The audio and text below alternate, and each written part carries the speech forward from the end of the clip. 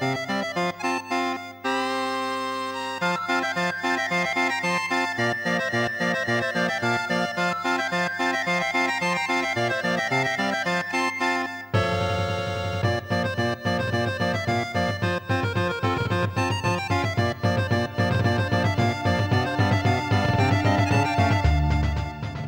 everybody, welcome to take 2 of this episode of Welcome to Nonsense with Nick and Quintin. We had some technical difficulties. We recorded a whole and, 2-hour episode. and it's all gone. I'm sorry, it's all fucking gone. It's lost media. It never happened. It's a wazi, it's a woozy, it's fucking pixie dust. It doesn't exist. So in lieu of that, we're going to. I'm going to recap a couple things. We can recap a couple things we talked about the last time. We did get a little existential, but I'm not really. I may be feeling a little bit of that today, but like nothing as strong. But okay, so to start off, how you doing, man? How you doing?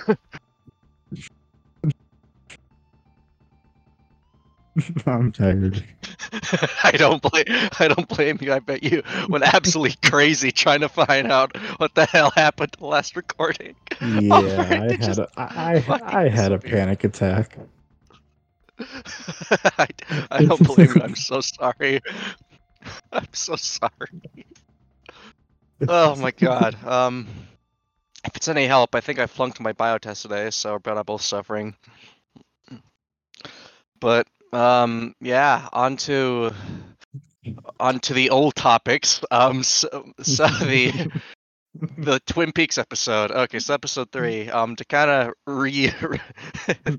this is so strange to reiterate what our thoughts were. I think it's the second episode of it's the second episode until season 2, directed by David Lynch. Really good episode. They really expand on the character drama a lot more. I'm gonna look up the characters again just so I can actually name them again. So I mentioned last time that Laura Palmer, the girl who got murdered, she was in a relationship with the character James, who was a biker in the show.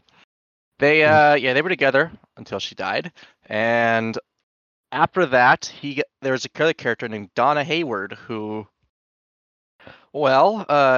James and her were friends prior to Laura's passing, but after Laura passed, they got together, and the whole a really massive part of their relationship in the show is we've always felt this way, and if you did, why didn't you just get together? Why'd you lead Laura on, James? Yeah, it's just shitty behavior, and just part of that. It's a little strange, and it is, and I can look. I don't want to look over it, but the fact that the show is kind of it's this parody of a soap opera. I mean, sure, this type of stuff happens. People are not human beings in soap operas. They are contrivances that have souls, or they're contrivances that talk, rather. Yeah, they move the plot along. Yes, they are, and we are 40. We are succumbed to. Yes, we are the victims to their deeds. At least we're passing victims to their deeds, and it's still a good episode, though. The most notable part, of course, is the ending, and there's another section where, of course, the best character in the show, Yes, the Red Room. But before that, the best character in the show, Special Agent Dale Cooper, does the whole routine with so I learned this in a dream once. You guys put a jar in about 37 feet that way, and then I'm gonna throw rocks at it, and then I'm gonna write a list of names down who I suspect killed Laura. Pretty smart. And then about it. It's not stupid, it's just funny. And it's just it's very how do I put it? It feels what's it called? The Naked Gun and Airplane, those movies? Oh, yeah. Yeah. Feels a little like that. And don't call me Shirley. I never thought that until now. Right? Isn't it like it? Yeah, he is like Leslie Nielsen. but like at the same time, that's what makes me like it a lot, and that's what's just making me like the show a lot. It's so unashamed of being itself, and I respect that a lot. So, yeah, what are some of your thoughts you wish to repeat? Pretty interesting, a little quirky for the time. Yeah, a little kooky, a little whack, but fun. I mean, in 1990, we're not seeing shows with midgets and weird rooms where everybody talks backwards. Backwards, forwards, diagonal, slow down, sped up, all that. Every type of effect you can put on a voice was placed upon. Weird. Yeah, but that's what also makes it very worth it just creepy for and very that. effective. It is. Yeah. It's yes. There was a person with a. Yes, as you so lovingly put it, a midget, and What do you want me to call him? I actually don't know. I don't know what else to say, but yeah, there's an actor. Okay, that's worse. There's an actor like that who is of that body type, and he did an amazing job. He was very effective at making me feel like, oh, don't shut the fuck up, stop. He was very effective at being sort of creepy, being a little off-putting, and it felt a lot like not like the whole scene kind of felt a little bit like a Riddler like type of scenario where it's like they're giving like vague hints and they're all speaking in. Of course, they're being their audio is heavily edited, so it's not clear regardless. But it's dropping hints. It's planting some seeds for things that I'm sure will come up later, and I think it's clever. It's really unique. Yeah. For the time. A very interesting place. I would live there. In Twin Peaks. The Red Room. Oh, the red. Why there? Why? Because I like when everybody talks backwards. How do you? Wait. I've been up since 6 a.m. How do I? Oh. Oh, we're getting tired, Nick. We're getting tired, Spenny, today, people. Oh no. So to clarify, I'm very idiotic and very random when I'm tired. Spenny here might be a little based. We'll have to see. We'll have to see how this plays out. But we'll see how it goes. Okay, but yeah. Well, so what did we rate the episode again? Was it like a 8.5, something like that? 8 out of 10. An 8. It's an 8 out of 10. It's a good old 8 out of 10. Pretty good. It's a good old episode. 8. Mm-hmm. Yeah. Hopefully episode 4 continues the good streak and they keep doing good stuff. But okay. And actually, one more thing to mention. We said in the last time we recorded this, but the character, Leo Johnson, psychopath, might have something to do with Laura's murder. But there's a cool scene with lighting where he's talking to Bobby and the other guy in the in the woods. Some cool lighting work with this flashlight, and yeah, it was just the Blair Witch kind of thing. Exactly. But okay, so on to my new idea for today. But so you guys don't get to see the original idea.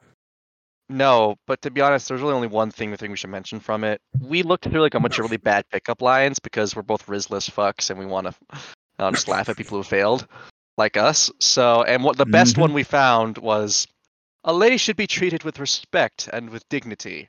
I haven't jerked off in 6 months. It's gold. It's absolute gold. Nothing topped it. There's a lot of very awful ones like, hey, does this smell like chloroform to you? A lot of kidnapping, a lot of jailbait ones. I will admit though, there's one that was along those lines, which I did kind of laugh at. I mean, we all giggled at them. That's because they're super fucked up. But there's one where it's like, the last girl escaped, so you want to see my basement? Yeah, a lot of those. It's just pretty good. But okay, so I'm going to talk a little bit about school today. Or not really about school today, but more about school recently. So this semester I'm taking creative writing. It's been a very excellent class. I've loved practically every minute of it. I cannot spend a lot of minutes on it, but say you complained about it. How so? When did I complain? I mean, I've probably complained about it, There but was like, one flaw or something. oh, that delinquent essay. Yeah, that one wasn't really. That ended up being actually not as bad as I thought. I was a little off put by it, and granted, I did not love the process of looking myself in such a horrible light. But then again, none of us have a good self-image here, so it's kind of natural. Yeah. So, but eventually it did kind of end up being pretty okay. I did pull back a little bit on some things that was just for the sake of my own, I'll just say, stability and comfort sharing it around. But yeah, it was okay in the end. I got it done. Wasn't that bad. But recently I was given a lot more of a cool assignment called a lyric essay. Now, Oh, do you know what that is? I think I remember you saying something about that. Essentially, it's an essay written in the form of a poem, or at least it's written as if it is one.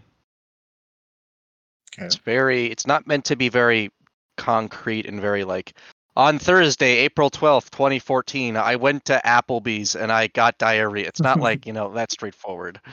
It's it's very How it's very oddly subjective. specific. And yeah, no, definitely did not pull from your experience. Anywho, so I was thinking that I wrote this last night in a span of like an hour, hour and a half, and I feel like Mhm. it'd be cool to read it so you can give some thoughts. All right. It's not very long. It's about 2 pages. And yeah, we'll just let me know if you have any audio issues. Have I been clear so far? Yeah, you've been sounding good. Okay, I've been sounding fine. Okay, let's see how this goes. So, quasi story time, ladies and gentlemen. This is going to be a little hard to understand probably at some points, but that's because that's just the nature of how these things are written. And to put it, to kind of, I don't know, to set you up for it, this is about my brain. How about that? It's Oh about my boy, brain. that could be Yeah, dangerous. so it's called In a Week. Let's see. All right. Dull orange glows blanket the blue bedroom. From corner to corner I paced. Too tired to scream, but awake enough to think. I used to keep pictures of her in the bluest part of my wall. I threw them out months ago after I got to college. These last 2 months have been both a blur and a slog. A familiar interaction of questioning states of being. It hurts a lot. Especially how this spot was where I found myself after that gnawing night came and went. I stopped pacing and I looked up at my ceiling. You're the lighthouse in my universe, I whispered. She used to say that all the time, with coruscating lipstick from mouth to cheek, fluctuating hair from head to elbow. Carefree angel. I saw her last at my sister's final show choir performance. We traded a glance and that was it. Words immeasurable, never uttered. Another one out of many is what I am now. I get it. It was my fault somehow, somewhere, sometime anyway. I feel the warmth of the orange lustering out of my eyes and into the night sky. My therapy session with Serenity went overtime. Who would have guessed I'd pay after all? Maybe this is how things should be now, is what my friends all say. I usually agree because it makes sense. Or rather, it sets my unhinged chihuahua brain to sleep. Man, it loves to go to the worst places. The other day I caught it roaming over Michigan on its way back to Boston. You wouldn't believe the pest control call. I love my friends with all my heart. Truthfully, I've never been surrounded by more love. It can even be compared to the lovely soft Polaroids of childhood. Large suburban houses with Christmas trees, cute cats, a living room with my picture in the middle. This whack form of grief I've been dealing with often takes me back there again. It's nice, truly. I've never been more lonely. Hey, Mr. Boswell, I greeted. It was 8 a.m. after all. Morning, Quintin. How are you? All right. I've been living and keeping afloat, I mask. Sounds good. You got finals coming up? A few, a couple tests, a project, and a loud head to work around. So you're stressed. Yeah, that wraps it all in a bow. Boswell then laughed a little. Well, you're a college student and you have those responsibilities. It comes and slowly will go. It's been like this for 5 weeks, sir. I don't know sometimes whether I'm actually present or if I'm off somewhere far away from here. You're trying to find comfort. Guess so. I've pulled through having a bunch of tests and whatnot pretty close together in the past, but this time it feels different. How so? Because I don't know where any of this is going to take me or what any of it's going to do for me. Try not to think about that. Try this. What do you think you're doing? Taking classes to see where I fit or what I like? I'm also just trying to cover some credits. Then passing or completing all these finals is part of that. You find your way through these things with little nods and mistakes. You're learning, Quintin. Guess you're right. I just screwed myself over. Why? Because I can't focus entirely on what I want. Well, what do you want? To be loved, good, and feel happy?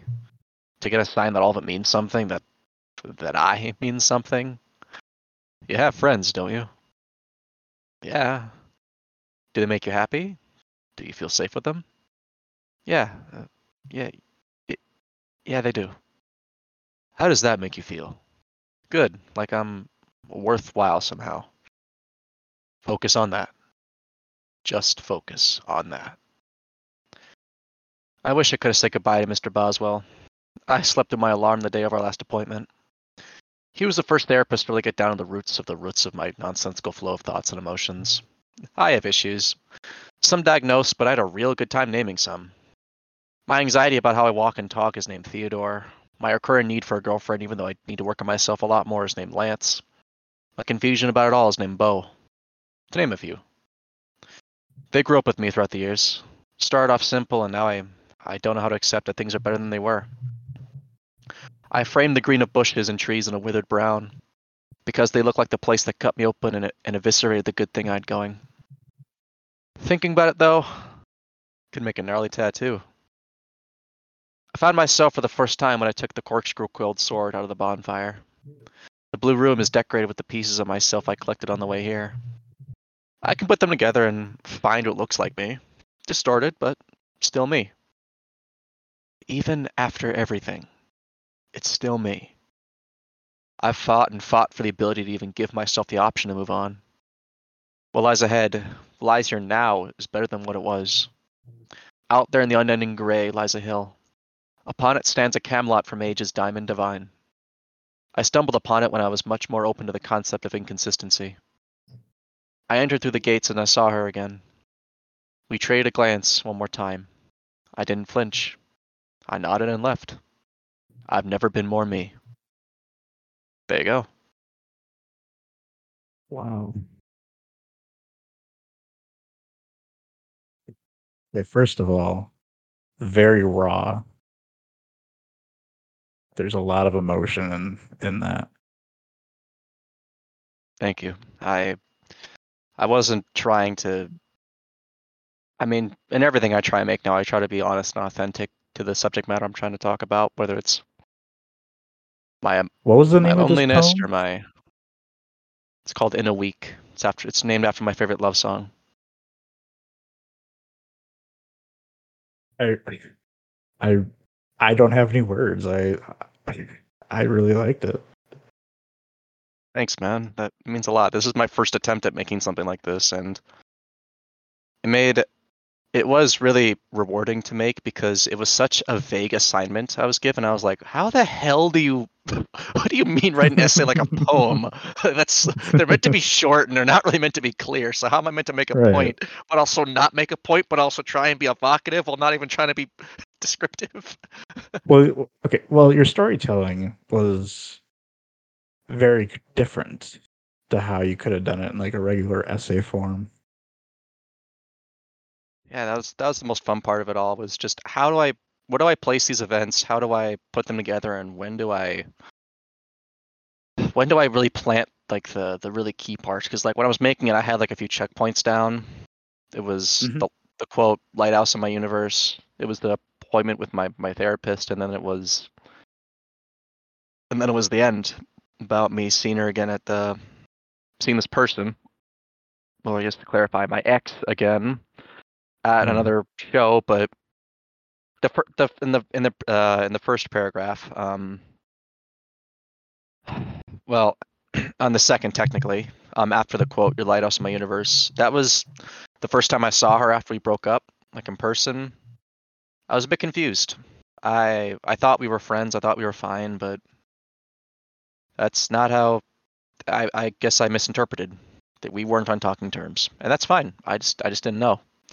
I went recently back for my sister's final showcase, and I saw her again. But when I saw her, I was like, yeah, I know what this is now. I'm okay. I know what to expect. Truthfully, It feels like yeah. a very therapeutic poem for you. It felt good to make, and I've been. I need to tell you some good news though, Nick. I've been getting out of this really difficult time in school, and I'm narrowing things down a little more on what I'm like and what I want. Yay. Good. I'm going to be taking a music class. It's not going to be music theory. It's going to be, I think, history, music, and cinema. Ooh. And I'll be taking that online. I'm going to be applying for Chair Joe's. Maybe there's this like the Cub Foods close to my house. Don't do that. Don't do Cub. All right, never mind. Nope. Nope. Don't do that. Okay, I will not do that then. I'll look around for other places, but Trader Joe's They're is still on the list. egregious. That's Actually, good just to don't know. work in retail. Just don't work in retail. Yeah, I have options. I'll still look around. But what were you gonna say? Yeah.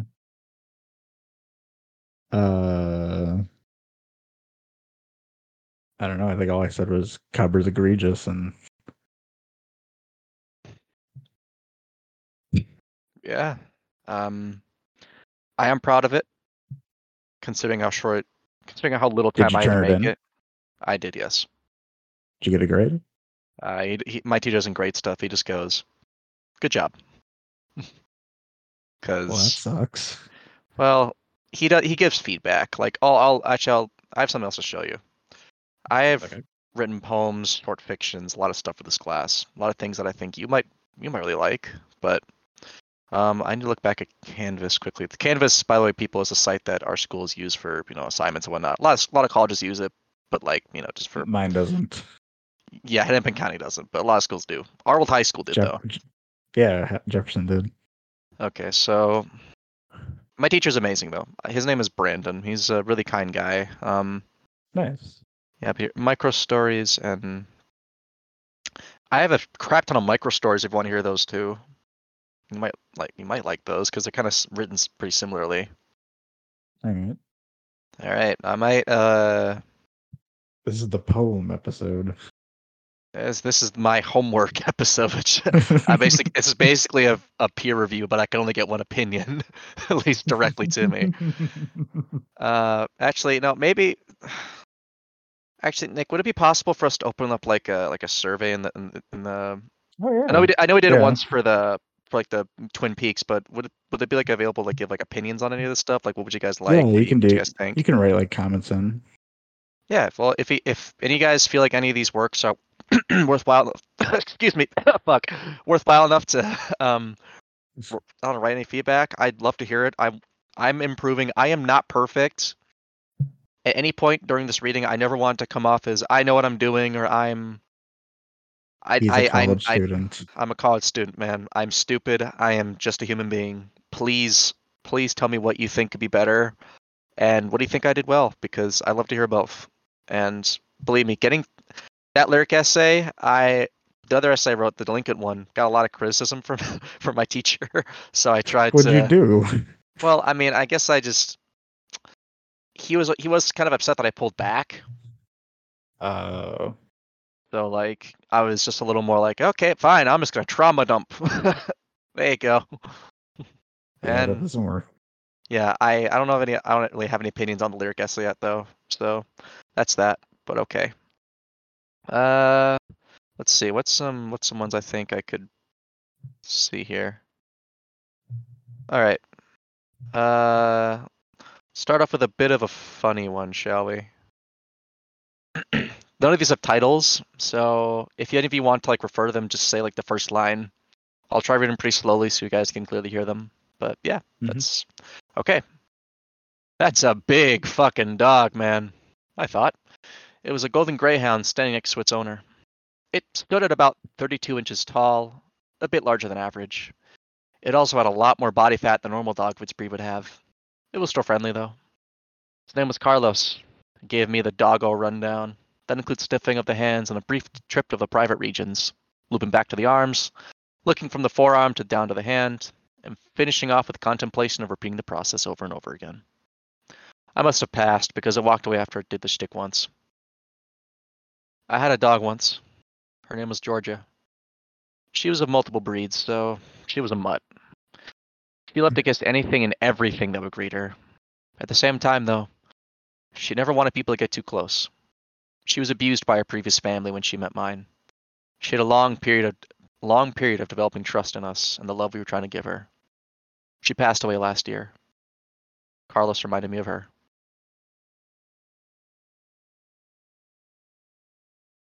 That's that. That's one. That was not a funny one. I just saw the first line. I forgot the second half. You good? Yeah, that's just, it's a little sad. It is sad. All right, let's actually. Here we go. This is a little peek into the life here at the U. White grass, orange trees, tired flowers. Misspoken hurricanes, lost child, one eye, blind kitten. Hopeless glasses case, dust immigrating, dry skin shimmering. Lights to lose, butterflies with booze. Love is a cue. Good handwriting, poor descriptions.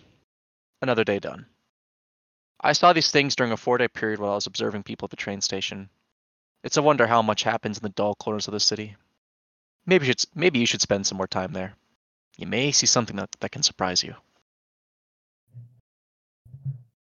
Interesting. Yeah. All right. This is written in the form of this is in the format of like a text conversation. 10:39 p.m. You awake? 10:43. Yeah, doing okay. 10:44. I'm alive. You?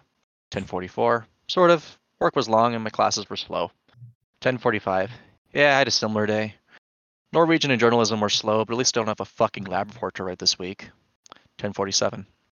Lucky. God, I have a shit ton of Excel work because my group loves to not do their work. 10:48. I mean, I'm struggling to keep up with the weeks of reading I haven't done, so there's that. 10:48. Well, we both have our issues. That's how life is right now. 10:49. It's not going to change, is it? 10:50. I don't know. I'm not the person you want to ask. I like that one. Yeah, I'm pretty sure you might. All this. It's based after an actual conversation I had with a friend of mine. I'll just text you her name quickly. You probably don't know her all that well, but you might. I don't know. I mean, do you recognize the name?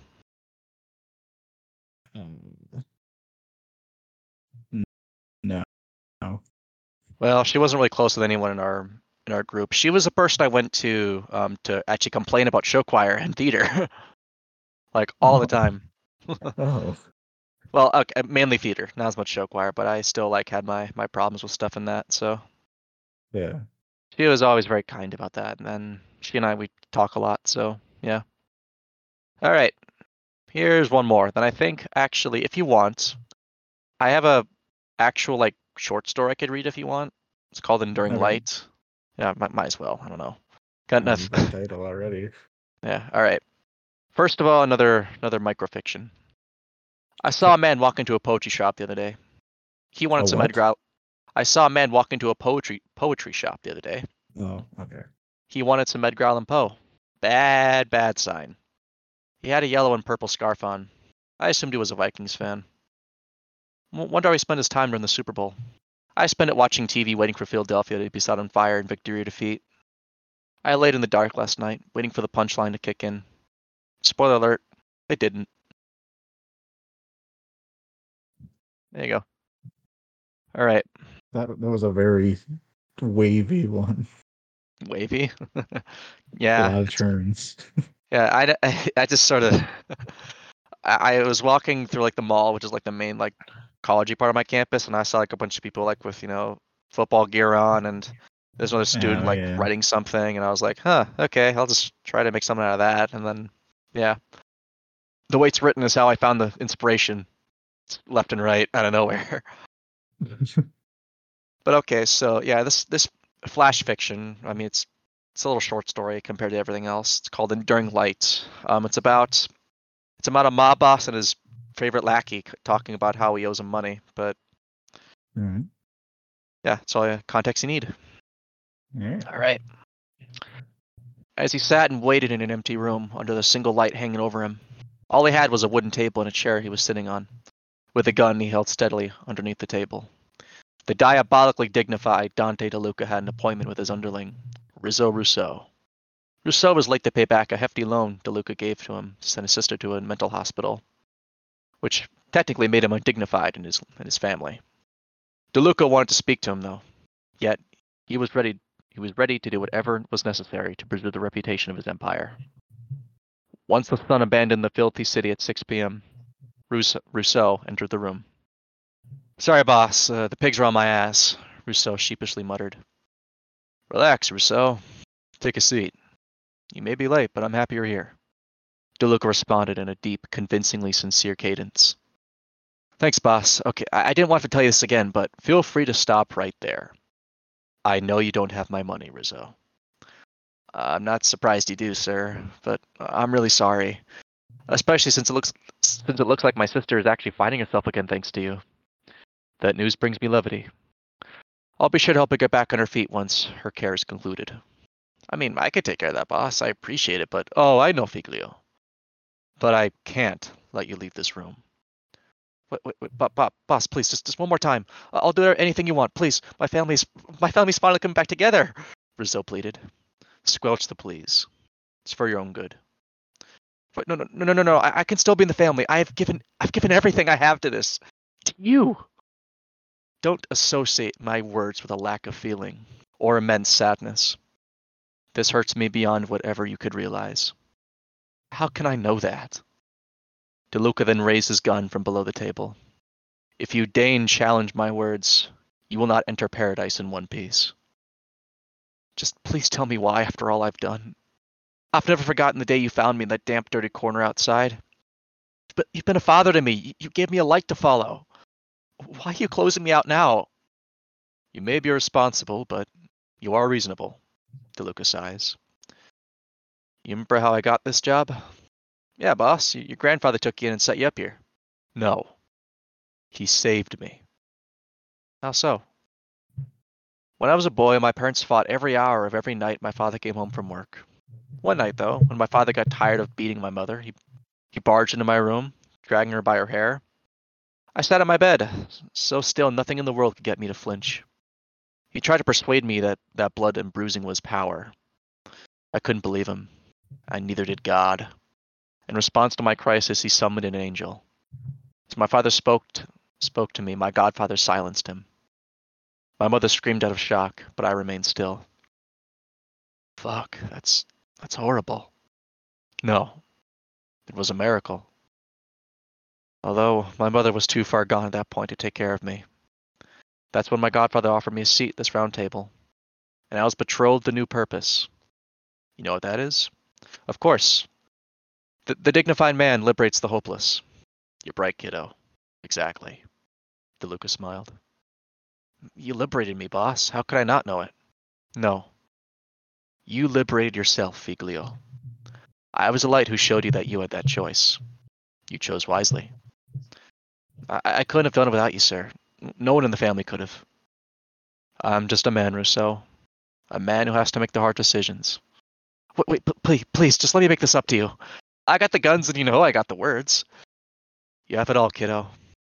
I'm so proud of you. DeLuca then shot Rizzo, causing him to fall out of his chair and onto the ground. He died instantly. You have it all, kiddo. I'll miss you. We all will. DeLuca swelled up in tears and carried Rizzo's body to another room. He placed him gently into a casket. Your soul is enduring light, Figlio, one that I shall follow forever. DeLuca then lit a match and lit the casket aflame. DeLuca then left the building and proceeded to walk home. The building gradually became consumed by the flames and glided gracefully into the night sky. It was the most beautiful light the city had ever seen. The end. You need to write a script or something. Why? I just feel like you are very good at storytelling. Thanks, man. I mean, I I really appreciate that. I'm not perfect though. This Because also. as you're reading that, I could clearly picture it and visualize it. Oh, well, that means a lot to me, Nick. Thank you. Uh, you okay? Yeah, I'm good. Yeah, that actually was written in a span of 30 minutes during a Zoom call. Really? Yeah, I forgot I had to write like a short story that day, and I was like, oh shit, I had this idea, but I have to just quickly write it. I have to ignore my climate studies class. I just quickly wrote it in the middle of class. Admittedly, You did it. well, thank you. My main problem with it and myself is that I'm just like the saying artist theft. Oh, yeah. Yeah, it's like this isn't like a lot of the characters are kind of cliched, like Godfathers and Yeah. gangs, and the talk is very, very cliched. But I tried to. Hmm. This interaction is what I try to make more unique. I've never really seen of course, like mob families, they can be very tight, they can be very close. Yeah. But I've never seen a scene like about a mob boss like being like this sad to off a normal or a seemingly one out of many type goon. Yeah, it's usually pretty violent. Pretty violent, very unemotional, but I wanted to Yeah. make one death feel like a tragedy, at least a true tragedy in the genre. And if Mhm. that's what I came across, You pulled it off. well, thanks, man. That it really does mean a lot. I I have plenty of other things if you want me to keep going. I really do. Mainly poems, because that was like That's fair. that that was like half of the semester just poems. God, But when I take creative writing, I hope we don't have to do poems. maybe your teacher might be a little more I'll just say a little a little more wide wide Let open me write minded than mine. stories. Come on. That's all Yeah. I want to do. Yeah, man. But okay. I'm just gonna say like three of these. I All think right. that's really all you gotta probably probably the best ones. Yep. All right. This one's called A Noise Pulled Over. I recall the floods, the gentle breeze ebbs and flows. The manic comes with thuds. The manic panic comes with thuds. The skyways look busier tonight. Snowflakes, raindrops everywhere all the time. Look in the mirror, no visible fright. I dreamed once I flew over Jordan. A star caught my eye. My vision began to shorten. This year that abyss turns 3. The brittle silence comforts. I like to think that it sets me free. Does one really do this right? Friends out having fun and forgetting. All the while, I'm not so bright. That one is about writing a poem. Meta. Very meta, yeah. Because I was very confused about how, like, what the fuck I meant to do. That's why I said, does one really do Yeah. this right? That also can. Another line, which the first line that came to me in my head was this year that abyss turns 3. That alludes Catchy. to mental illness. Um, Um, which one I will let the audience interpret because Personality number 3. yeah, it's Ryan Gosling next to Patrick Bateman and Joker. Yeah, I just that was the first one I wrote, and I don't know, I just felt pretty good about it. But yeah, okay, let's see another one. All right, this one's a bit longer, but yeah, next one's gonna be actually really, really wacky. Actually, no, I'll say this one instead. This one I like a lot more. Mhm. I have a gift for you, shimmering snow, tender, gentle clouds. The sun blankets the earth, shimmering snow. Serenity commands the wind. The flowers waned a little. I have a gift for you, shimmering snow. Leaves travel thither, flames wither. The sun blankets the earth, shimmering snow. Problems not yet resolved, loose enough to dissolve. I have a gift for you. Shimmering snow. Introverted shamrocks sleep. Small rocks find their home. The sun blankets the earth. Shimmering snow. She felt good today. Crowd did no harm. I have a gift for you. The sun blanketing the earth. Peppering snow.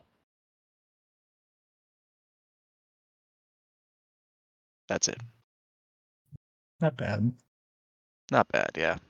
A lot of these poems were written like in the like frames of like forms. Like I think this one was like it's a very pretentious name. It's like a quadrit, something like that. It's basically you repeat you repeat a line at least interchangeably. Interesting. It means I went back and forth between the sun blankets the earth, shimmering snow, or I have a gift for you, shimmering snow.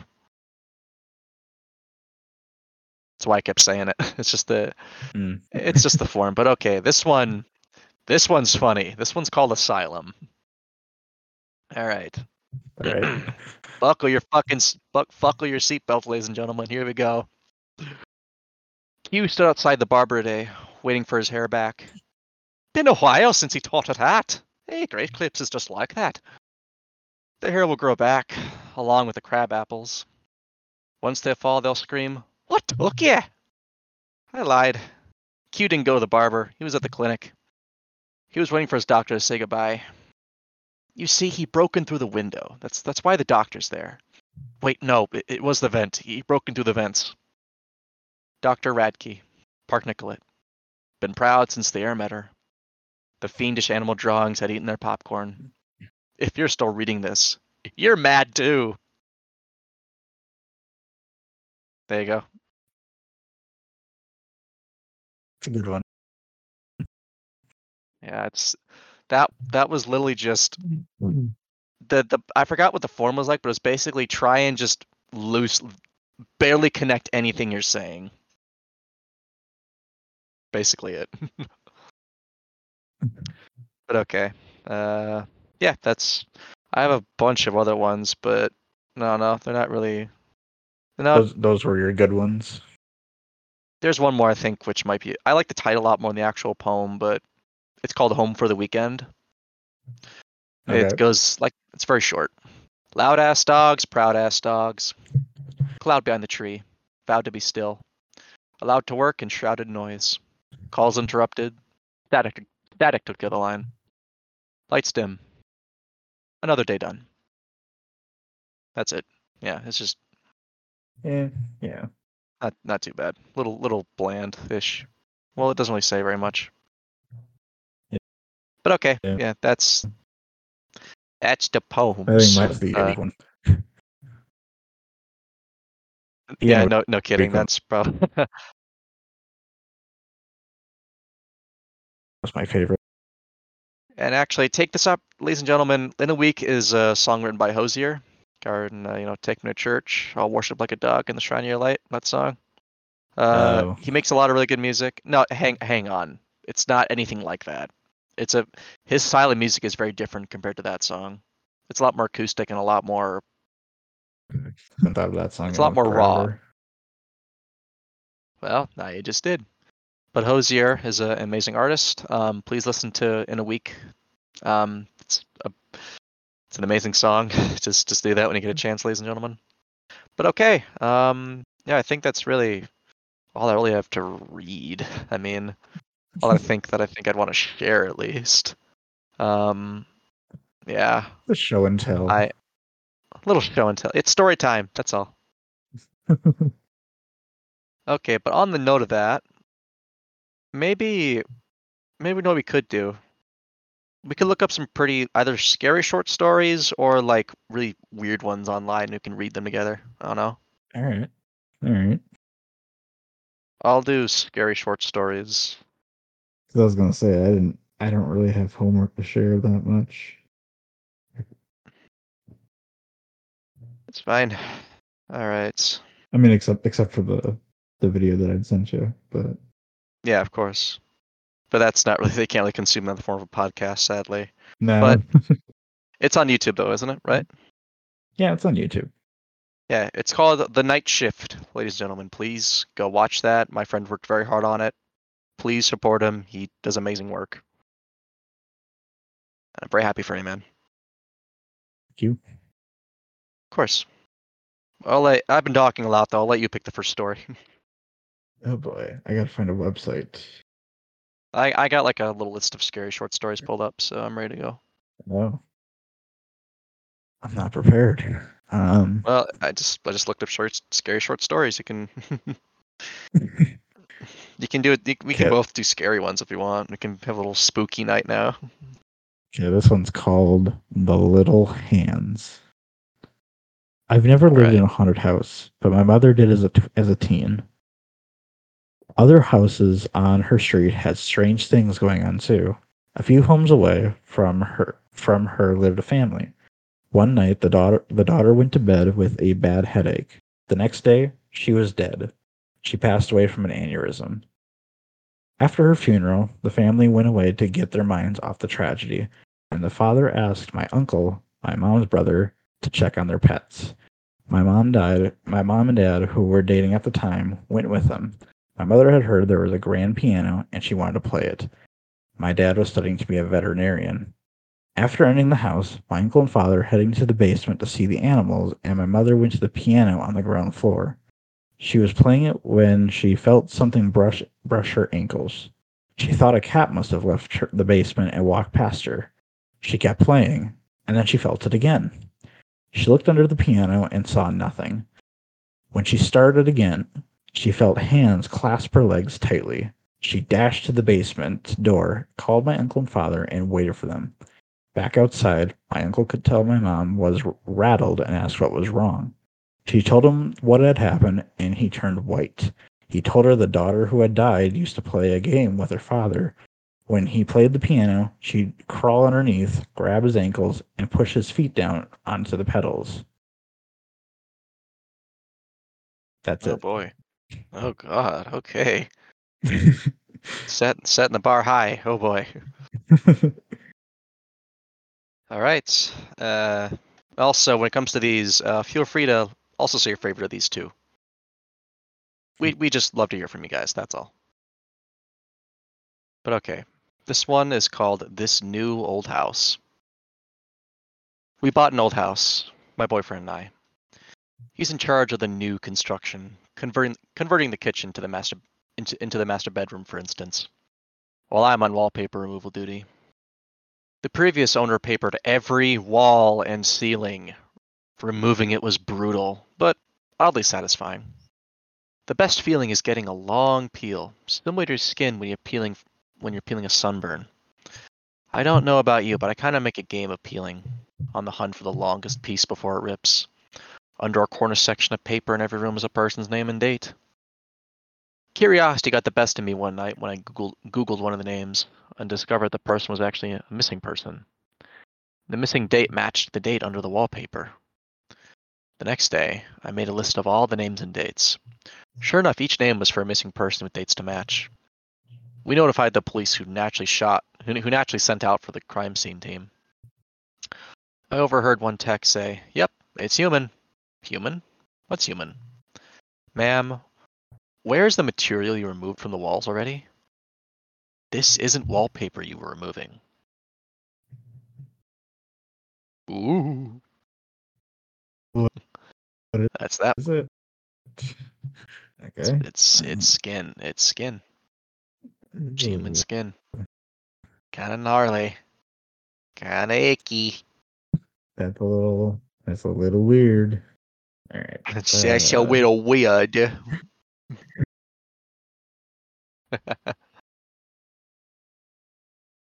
Not natural. This is a 2-sentence horror story. It's okay. All right. All my life, my parents told me not to open the basement door, but I got curious and disobeyed them. What is that glowing ball in the sky, and why does it hurt my eyes? I think it's might be a UFO. That's my You get guess. it? I think it's the sun. Yeah, that's the sun. Yeah. That's oh God. Oh boy. Well, glad they got out. All right. This next one's called I Hate It When My Brother Charlie Has to Go Away. Okay. I hate it when my brother Charlie has to go away. My parents constantly try to explain to me how sick he is. That I'm lucky for having a brain where the chemicals flow properly to the destinations like undammed rivers. When I complain about how bored I am without a little brother to play with, they try to make me feel bad by pointing out that his boredom likely far surpasses mine, considering he's confined to a dark room in an institution. I always beg for them to give him one last chance. Of course, they did it first. Charlie has been back home several times, each shorter in duration than the last. Every time, without fail, it all starts again. The neighborhood cats with gouged out eyes showing up in his toy chest. My dad's razors found dropped all on the baby slide in the park across the street. Mom's vitamins replaced with bits of dishwater tablets. My parents are hesitant now, using last chances sparingly. They say his disorder makes him charming. Makes it easy for him to fake normalcy. And to trick the doctors who care for him into thinking he is ready for rehabilitation. But I'll just have to put up with my boredom if it means staying safe from him. I hate it when Charlie has to go away. It makes me have to pretend to be good until he's back. That one's good. That's pretty good. That's pretty good. Yeah. All right. This one is oh my god, this one's long. Okay. This one's called Room 4. Fresh out of nursing school, I got my first real job in a fairly large hospital in a department that I honestly never thought I would ever work in. It was a 6-bed cardiac ICU with rooms that overlooked the city's Capitol building.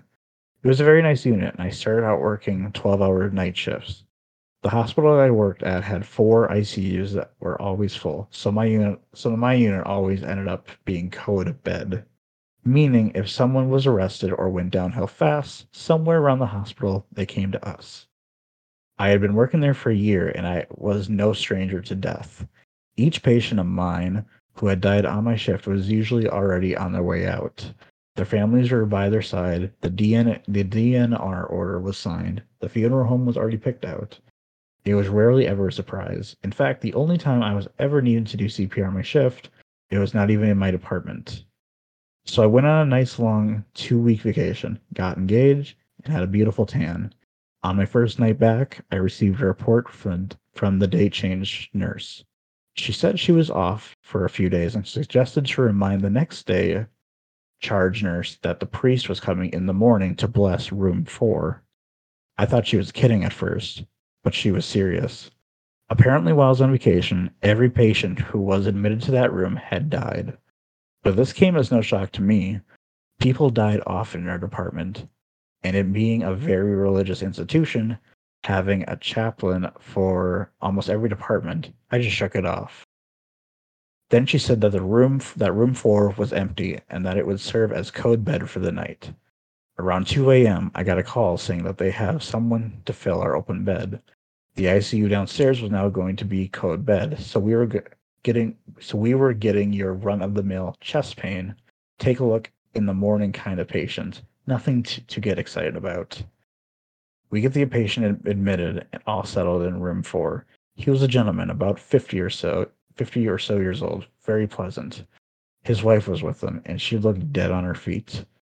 I got her some warm blankets and took her to our waiting room that had cots so she could get some rest. Around 3:30, I was watching monitors and the cameras in each room. All the patients were fast asleep. Cameras all cycled through about 3 seconds each on one small TV we had on the desk. Room 1 was fine. Room 2 was fine. Room 3 was fine. Room 4, there was something in there. It cycled too quickly for me to get a good look, and the doors to the unit were locked. Maybe the other nurse let his wife back in? I walked down the hall and glanced inside. There was nobody. I shrugged it off. It was late. I was tired. I was probably just seeing things. I went back to the desk and continued watching the screens. Room 1, room 2, room 3, room 4. I was not imagining anything. There was someone in room 4. The person was standing in the corner by the window, their figure completely draped in shadow. I could not move my body. It cycled through again. This time it was closer to the patient's bed, by maybe 2 or 3 feet. The hairs stood straight up on my neck.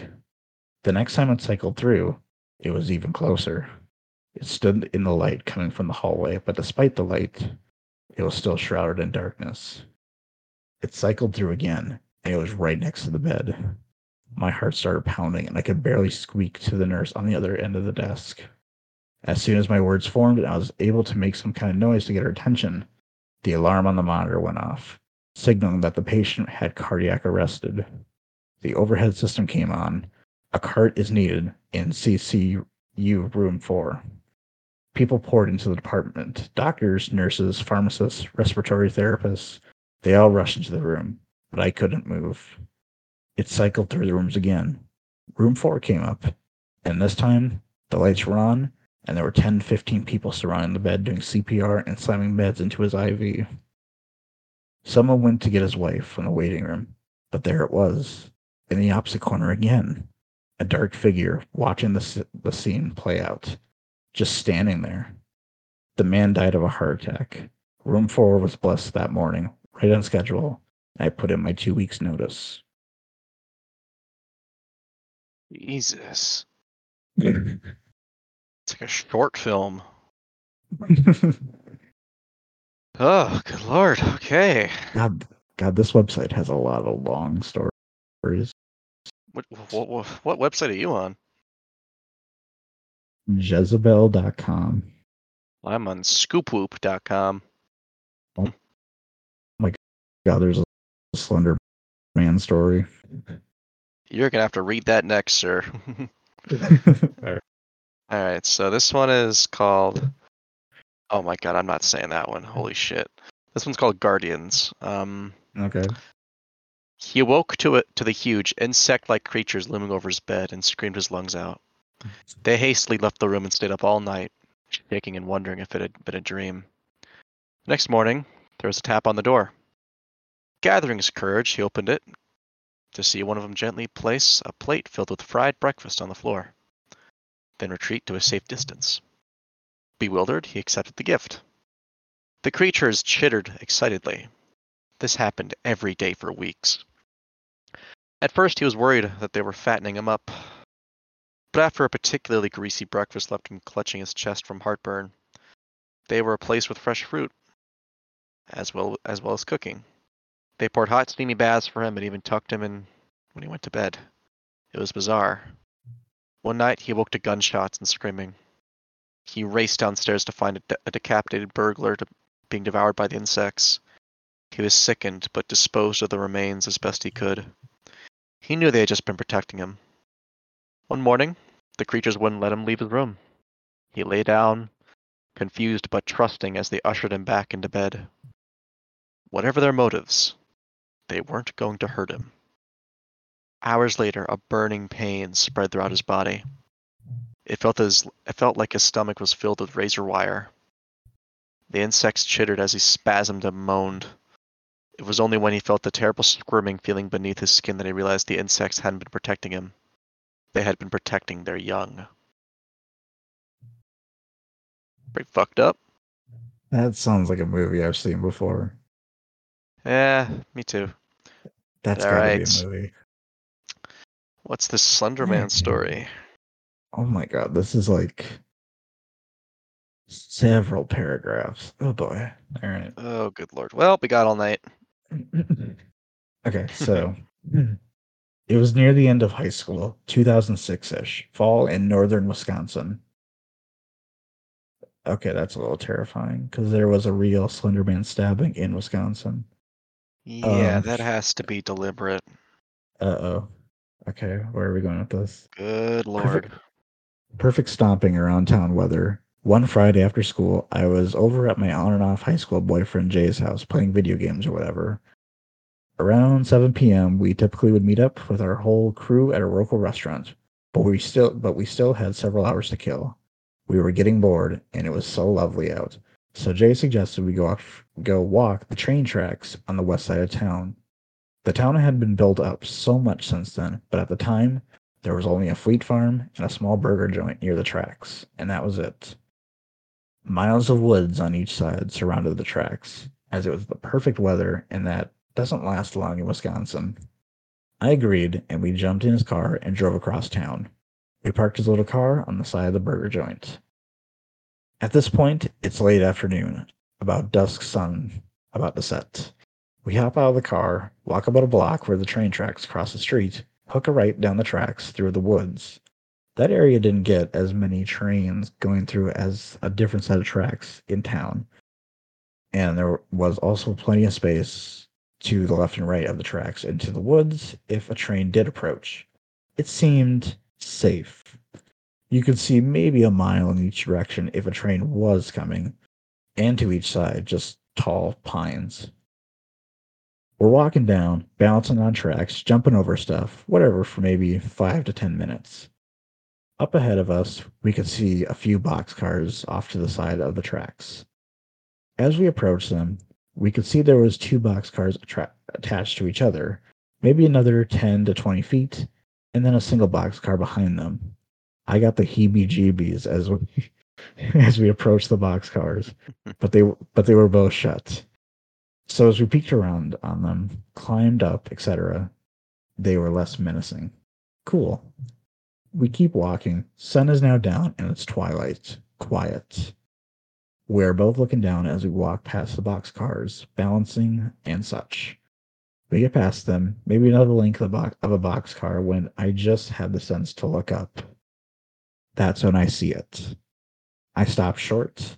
I swear the hair on my arm stood up, and suddenly I felt like a prey animal that had been spotted. Jay, what's that up there? There's someone on the tracks. He stood and looked up. What looked like maybe half a mile to a mile down the tracks.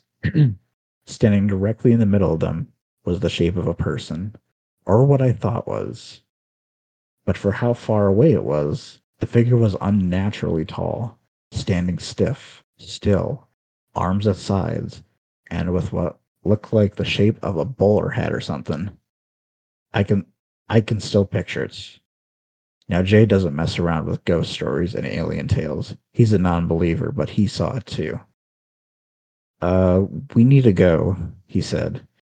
He grabbed my hand and spun me back to the direction we came from. We were walking very briskly, but if you have ever been on train tracks, you know it's all rocks and pebbles, so it's a little rough. Almost a minute passed. My heart was pounding. I looked back over my shoulder. This person, who originally was about a mile away, was so much closer. So much closer. It's like he suddenly jumped half the distance between where he originally was to where we were. But still, the same sickeningly tall, featureless shadow with a hat, standing still, arms to sides, stood in the middle of the tracks. Jay, I screamed, making him whip his head around. I've never seen this guy scared. He grabbed my hand tighter and broke off into a sprint. Jay is about 6 feet, and I'm 5'4", so his stride is a bit longer than mine. A couple of years prior, I recovered from a fractured knee and femur, and it's common knowledge I cannot run. If you've ever seen the cartoons with someone running and the other person is kind of flapping behind the runner, held by the hand, that's what I looked like. He took off. My legs moved, but my toes barely skimmed the tracks. We ran past the boxcars off to the side, and as we're about to get past the two that are hooked together, I stole one more frantic look over my shoulder. There he was, one boxcar away. Same weird proportions, like a dark, opaque shadow. I swear my eyes bugged out of my head, and my body and adrenaline was saying, "Get me out of here." I forced my legs down and pushed my own damn self into a run. We plowed forward, no glances back, hooked back into the street, and frantically fumbled our way back into his car, slamming and locking the doors behind us. I remember both of us sitting there, panting, staring forward for a good moment or two, until we snapped back into it. The sun went down, and nothing could be seen towards the tracks. We went to our hangout with the crew at 7, chomping at the bit to tell everyone what happened. No one believed us or cared.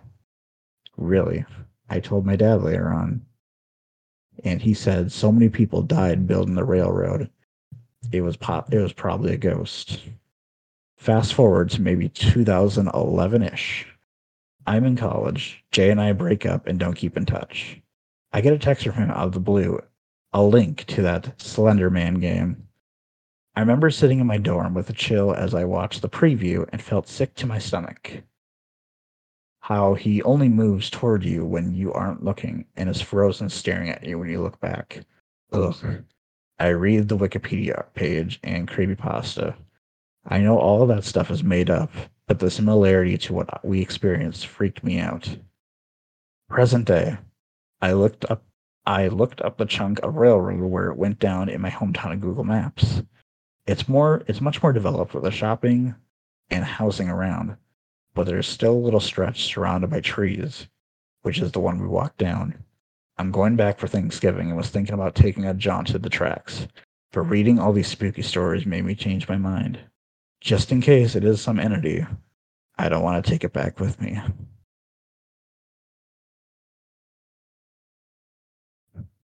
Oh, good lord.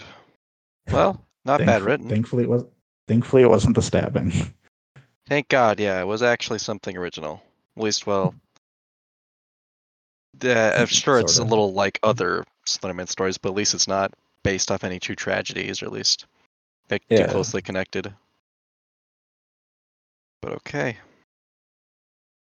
So this next one is called "They Got the Definition Wrong."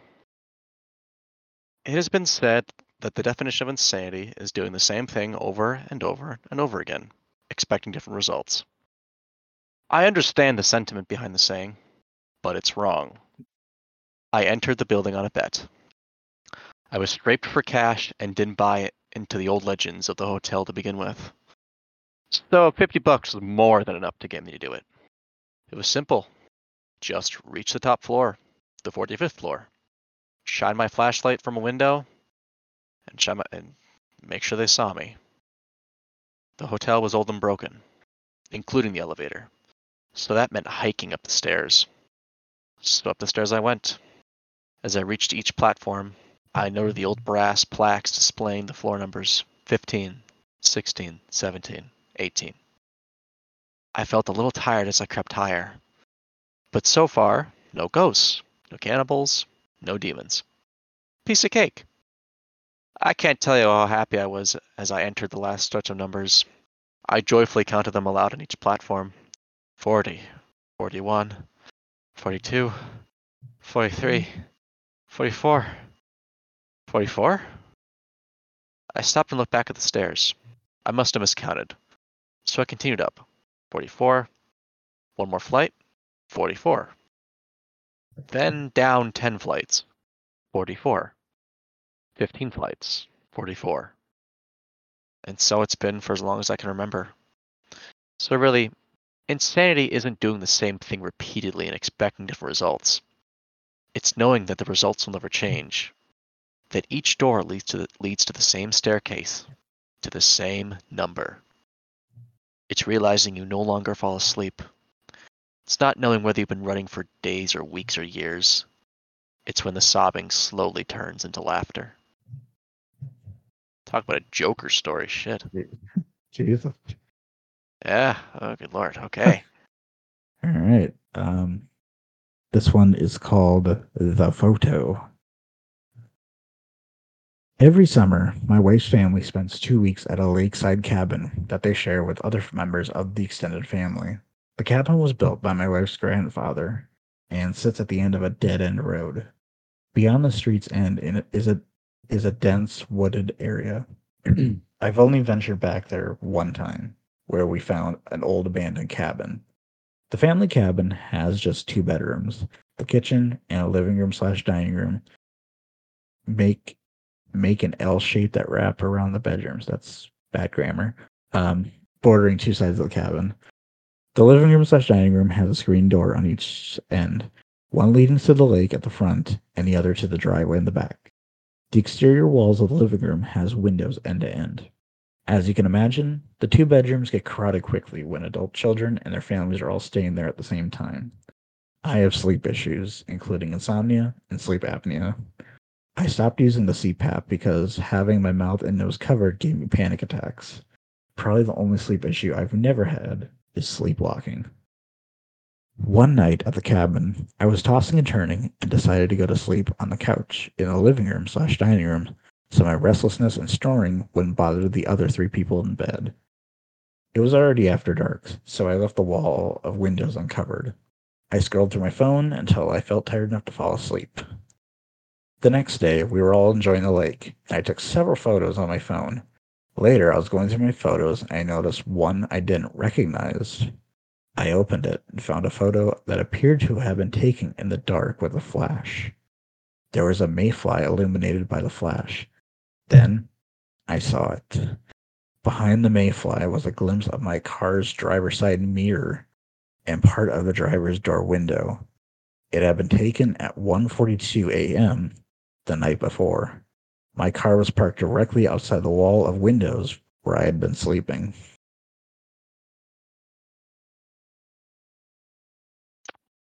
Ew. So she does sleepwalk. Yeah. Well, ain't that the...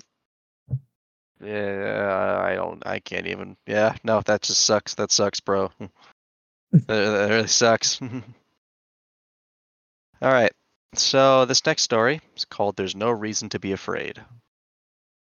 When my sister Betsy and I were kids, our family lived for a while in a charming old farmhouse. We loved exploring its dusty corners and climbing the apple tree in the backyard. But our favorite thing was the ghost. We called her Mother, because she seemed so kind and nurturing. Some mornings, Betsy and I would wake up, and on each of our nightstands, we'd find a cup that hadn't been there the night before.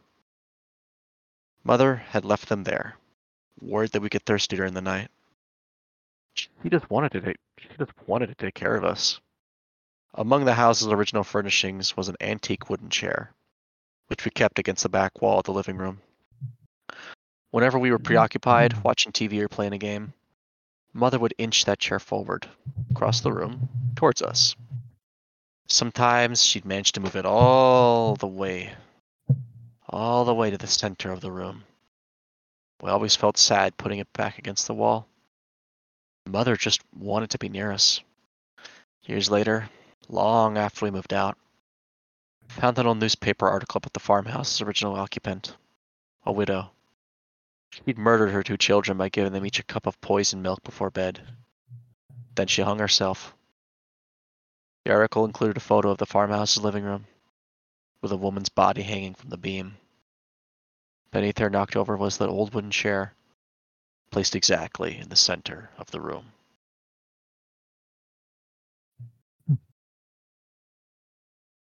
Sounds like a Conjuring story a little bit.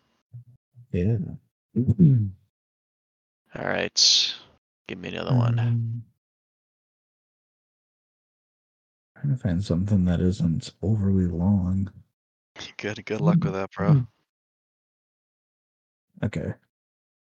A young teen is babysitting for a family that is very, very wealthy in a large mansion filled with a huge number of rooms and a vast number of interesting antiques and artifacts.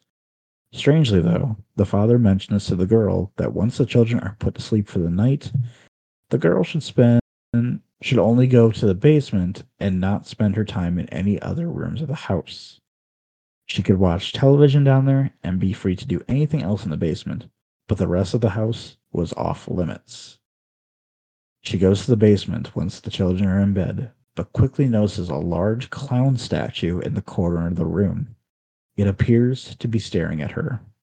She continues to watch her show, but can't shake the feeling that the statue is following her around the room with its eyes. She puts a blanket over the statue eventually in an effort to make herself feel more comfortable, and then telephones the father of the children to ask if she can go and move to another room of the house because she's so freaked out by the clown. "You need to leave now," We don't own a clown statue. The children have been telling us they've been seeing a clown in their room at night, and we thought they were having nightmares. Take the children and get out. The young girl hangs up the phone, terrified. She turns around, but the statue is gone, leaving behind only the blankets on the floor.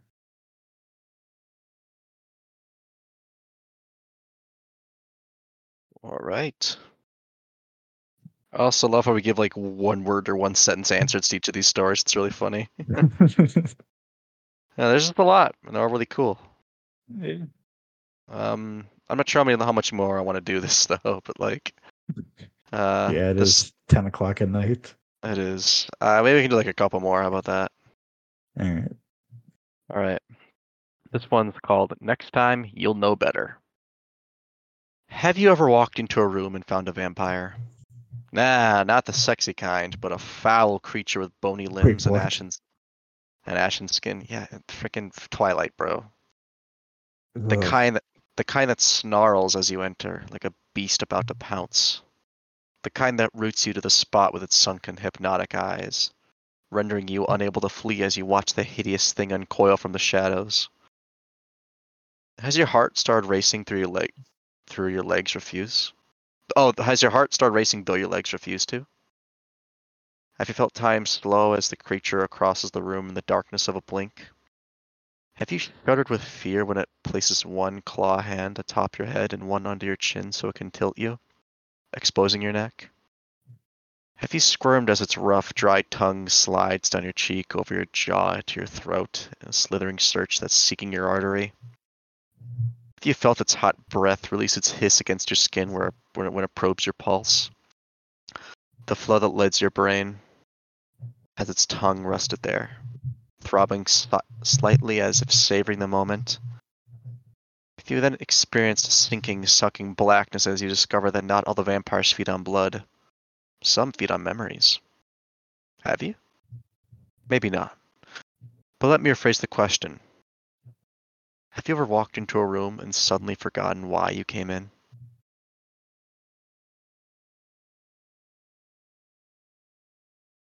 I just like to consider that as God canceling my action in Sims. I don't know about you. Don't think I like to mention. That's a terrifying end line. Yeah, right. Good lord. Okay. A couple lived with their only son in a house on the outskirts of the city of Spain. Wait, Spain's a country. Okay. Well, not The everyone's boy, the brightest. the boy's room had an old television, which he would ask to be covered with a cloth every night as he went to sleep. One day, the father asked the boy why he wanted the TV covered at night. The boy said, because that's where they come from. The parents ignored the comment, thinking it was his imagination. One night, the parents had to go out, so they hired a babysitter to stay with their son. When they returned late at night, they found the babysitter sitting outside the home, mumbling. They took him away. Confused parents rushed into the boy's room and found that the television cover was off, and the boy was gone.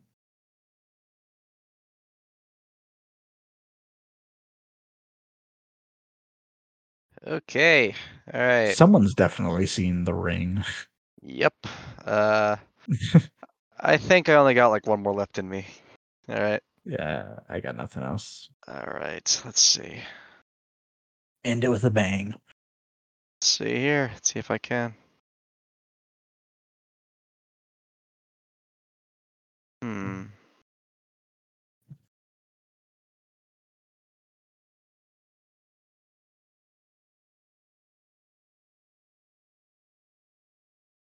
All right.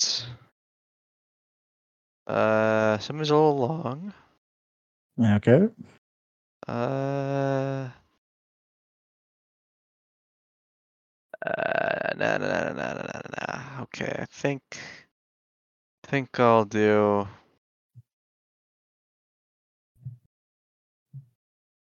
I want to have one of these have a little finality. Okay, here we go. My favorite support group.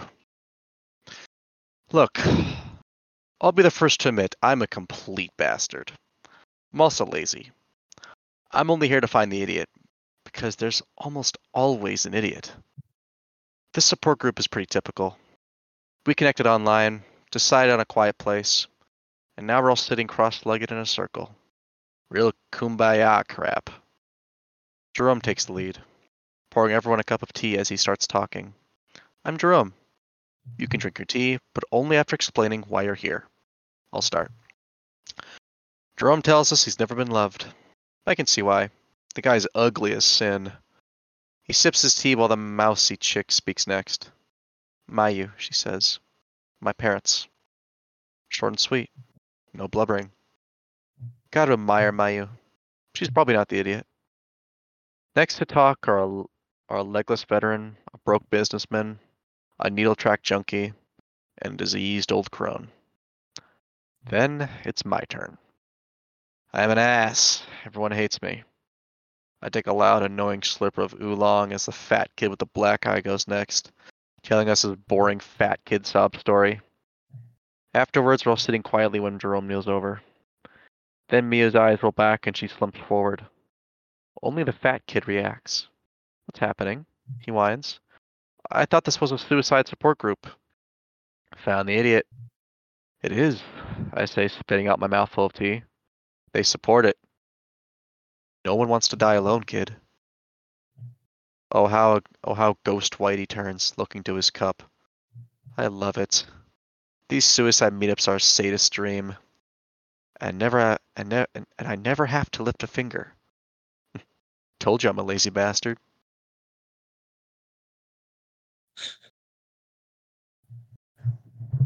I dig the way that this one's written.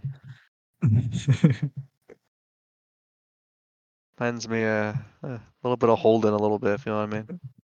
Oh yeah, A little bit. A little more self-aware though. bit. Yeah. All right, I think if we get one more from you, then I think maybe we can decide what to do next. Okay.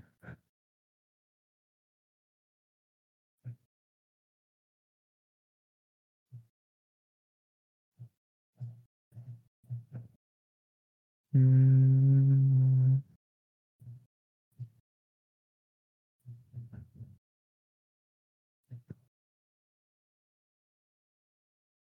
Yeah. The first hotel to have more than 13 floors had a huge Halloween party to celebrate its opening. The floor was set up like a maze, decorated with cobwebs and other Halloween decorations. There were lots of people dressed up as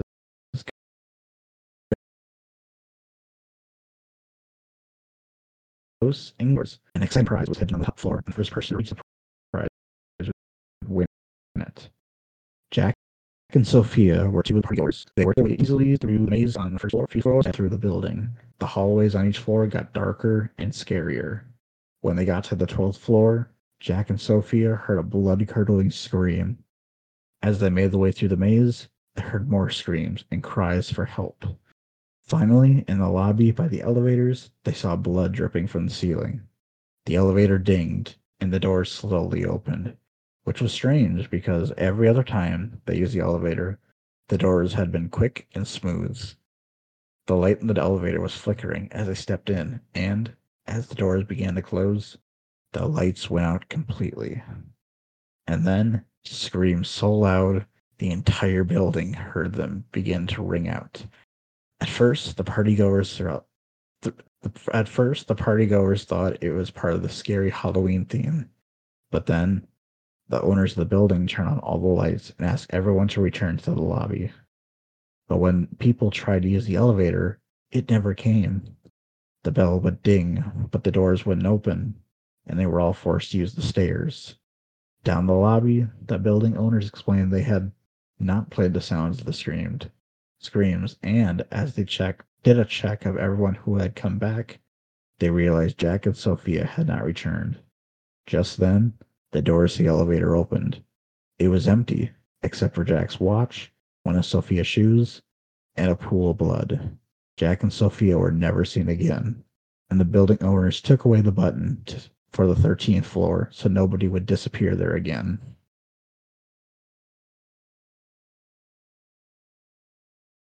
That's a pretty good one to end things off. I know, ain't it? It's heartwarming. Yeah, okay. So, on that note, I don't feel like sending this off on a downer because, well, that sucks. So instead I'll say this. The last time we tried to record this episode, we talked a little bit about the value of simple conversation. And to me, just kind of sum up my, so I don't go into another fucking inaudible tangent. I'm just gonna say that to me, this civil conversation it's a convenient and lovely bridge to other people's lives. It's as if you're like a fly in the wall for a brief second, or you get the opportunity to stick around. Through having you guys here, I mean, I like to think that Nick, you and we've probably never been more ourselves. And it'd mean the world to us if you guys would agree with us that these podcasts, I mean, it's a conversation, not just between us, but hopefully it's also between us and you as well. Granted, yes, you cannot speak with us, and the ways you can do so are limited to what Spotify allows, but you're here nonetheless. I'm not sure if that means you connected with something we talked about, or you're just a college student like us, a kid in high school, a grown adult working a 9 to 5 or whatever.